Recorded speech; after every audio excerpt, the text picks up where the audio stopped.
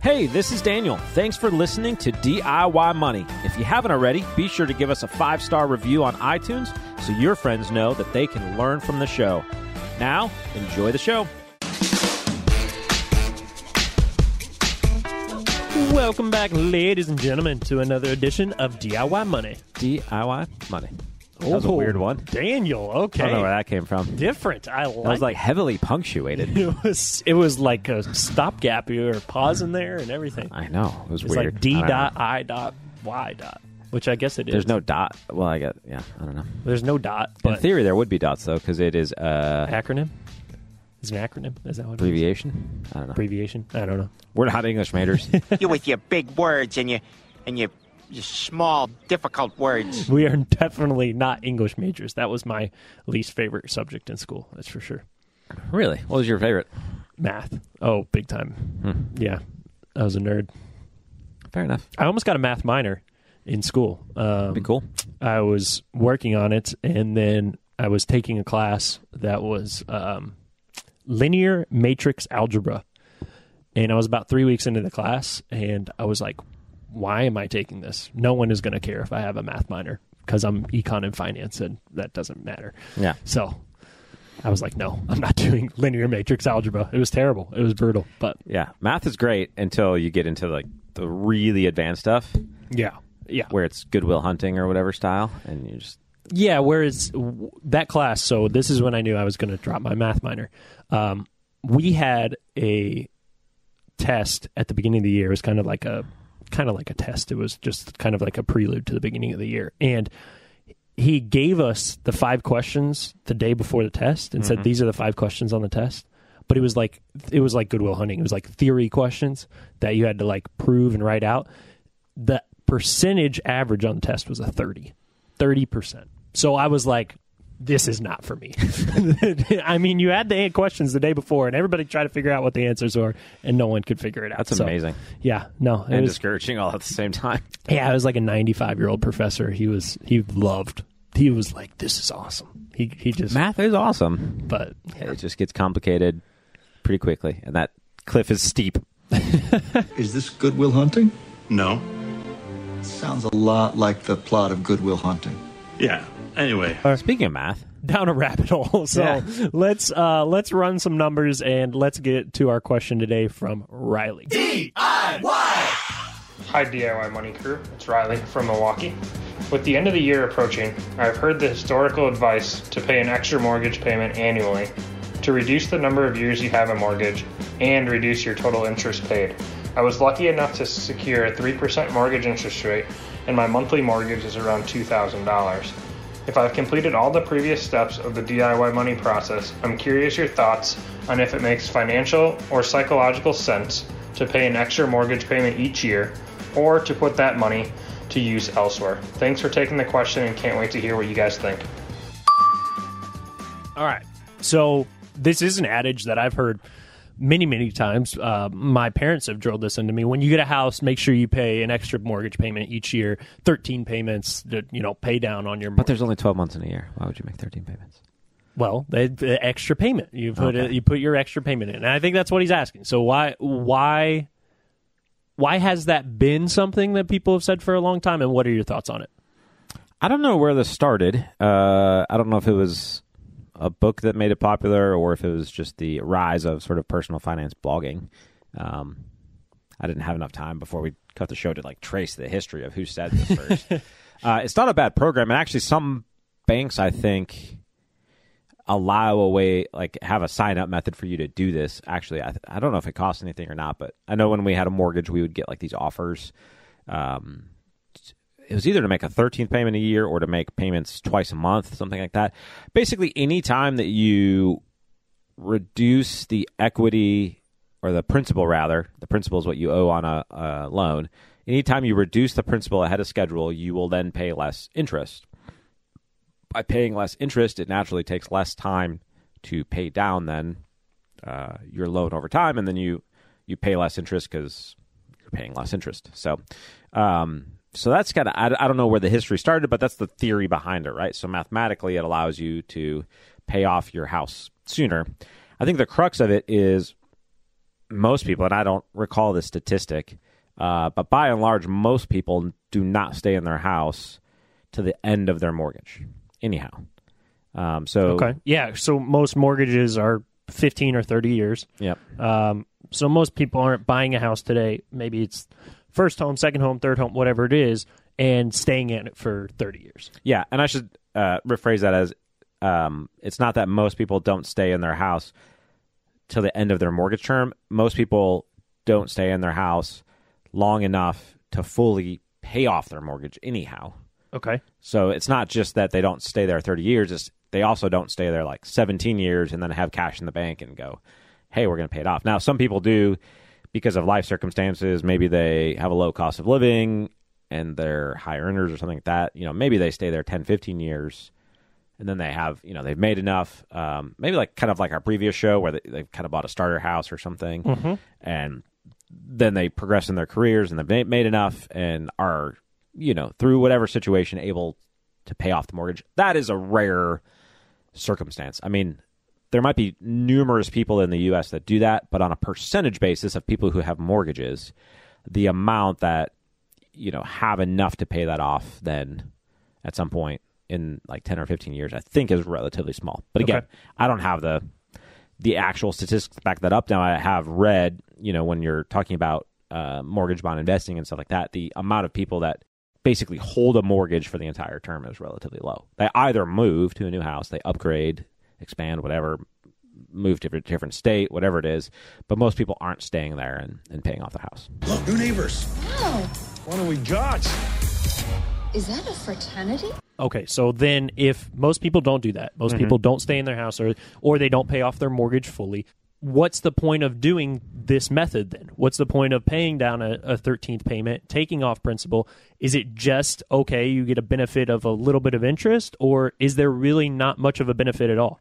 Yeah, so when you're looking at a decision like this in terms of, say, financial planning or your personal finance, et cetera, it's important to not look at it in a siloed isolation, right? So looking at just your mortgage, you kind of want to look at it in the scope of your entire financial plan. And so when you pay off any debt, the return that you're getting off of the dollars you're using to pay down or pay off that debt is the interest rate on that debt.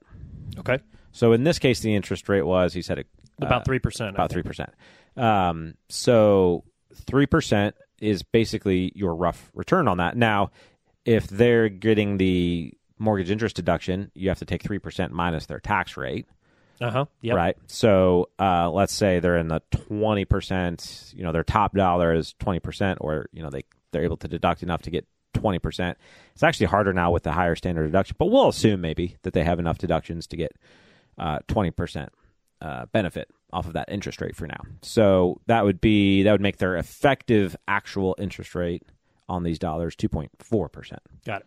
So basically, if they were to pay it down and they're getting interest, they're getting the interest is the benefit minus whatever deductions they get for taxes. So if they have a, 2.4%. Yeah, we'll say somewhere between 2.4 and 3% is their effective return on $1,000 that they pay off of principal. Well, that might sound great, but you can go out right now, for the first time in a very long time, buy a 1-year treasury and get 4.7%.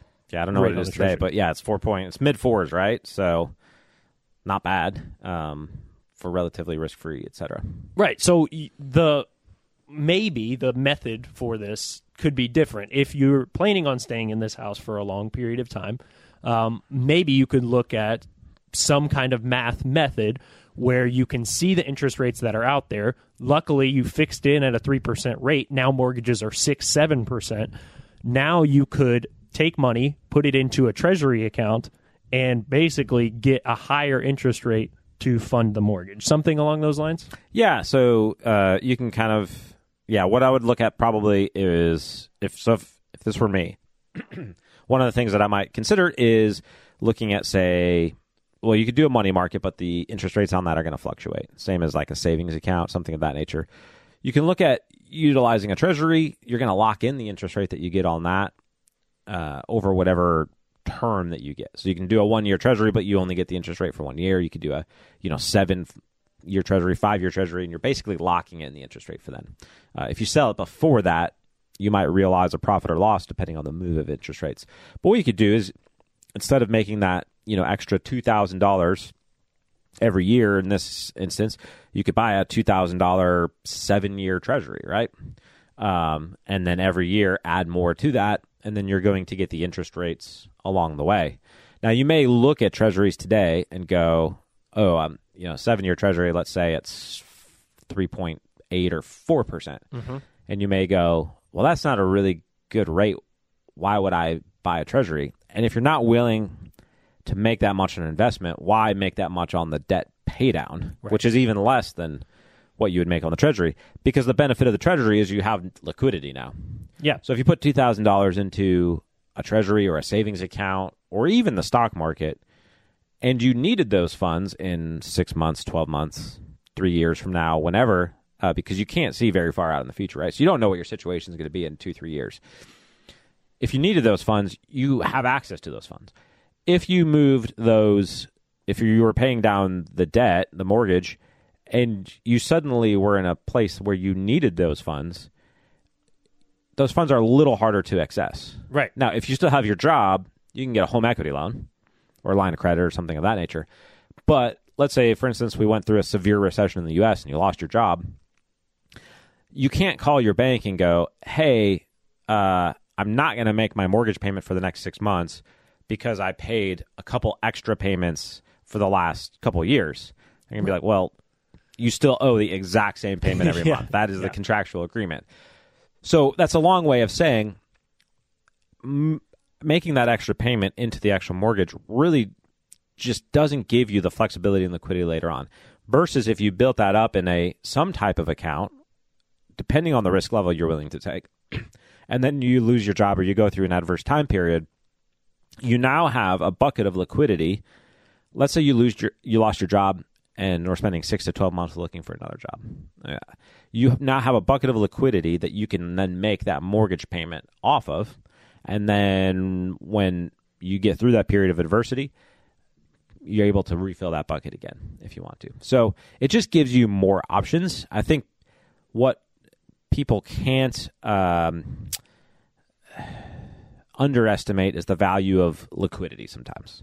Having access to your assets is pretty big. And you'll still have access to the home equity, to the actual home that you live in, stuff like that. But if you're not completely paying off your mortgage, having an extra even $50,000 or $100,000 in equity or less amount in your mortgage, but still having the mortgage and being committed to a monthly payment is not super helpful. Doesn't do a lot for you. Yeah. So what would you do? Or what are your thoughts on this? No, I think it makes sense. I think I hope this helps Riley, because what our views are is basically, if you're just going to pour a little bit extra into your mortgage, you're locking something up or making it more difficult to get to than if you were to put it into another method. Now, if we are saying, oh, we have enough money set aside that we could pay off the entire mortgage right now, well, that's a whole different conversation. Sure. That's different psychology. That's having no debt. That's a whole different conversation. But if you're saying, okay, we're just going to tick away at this mortgage just a little bit over time, well, then I don't think that makes sense in a lot of cases. Just keep making those payments, especially at a low interest rate that he's locked into. When there's better opportunities for more interest or more savings, which is effectively what you're trying to do, is you're trying to save and not have as much interest, there's more methods for better savings out there, I think, than paying just a little bit extra on your mortgage each year. Absolutely. Now, I think there are instances where maybe folks are very undisciplined with their finances. And so this rule probably works well in that type of scenario where people are not going to save and not touch those funds. But that's a whole nother issue. So like paying more on your... So if you're disciplined enough to have extra cash flow every year and have enough extra cash flow to make an entire extra mortgage payment, then I have to assume you are disciplined enough, and you've now already built your emergency savings and you're saving enough for retirement, and you still have extra cash flow. I have to assume... You should never assume, because when you assume. I know that's risky, but I have to assume you're disciplined enough to put that in some type of investing or savings account and not touch it. Yeah. Because you are so down the other, personal finance steps. It's not like you're just struggling to build an emergency fund and pay off credit cards and debt and stuff like that. So you've already shown enough discipline in other areas that I believe you could do that. So the only people that this, I think, would probably work the best for are people who are undisciplined and want to get this paid down. However, if you're in that case, I think the odds of having that extra margin because of that lack of discipline are relatively low. So I don't know that it's super helpful for bloggers or authors to make this the end-all, be-all of how to get out of debt quickly. Though I support getting out of debt quickly, I think you just have to look at it holistically, as we've both said, of how that sort of scopes out within your entire sort of financial plan rather than just looking at the mortgage. Great. Fantastic. Okay, we're going to wrap it up there. Riley, great question. He sent in an audio question to podcast@DIYmoney.com. That's podcast@DIYmoney.com. And we are going to send him a $25 Amazon gift card that he'll get in his email. So thank you all again, and make sure you send in those questions. I love being on with you, Daniel. It's a lot of fun. So the secret to wealth is really very simple. Live on less than you make. Invest the rest. Do so for a very long time. Make it a great one.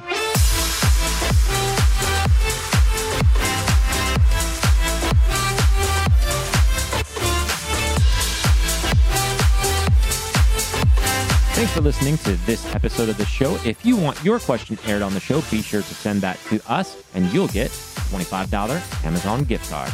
This show is for entertainment and educational purposes only and is not intended as personal financial advice. Before making any financial decision, please do your homework and consult a financial advisor as needed.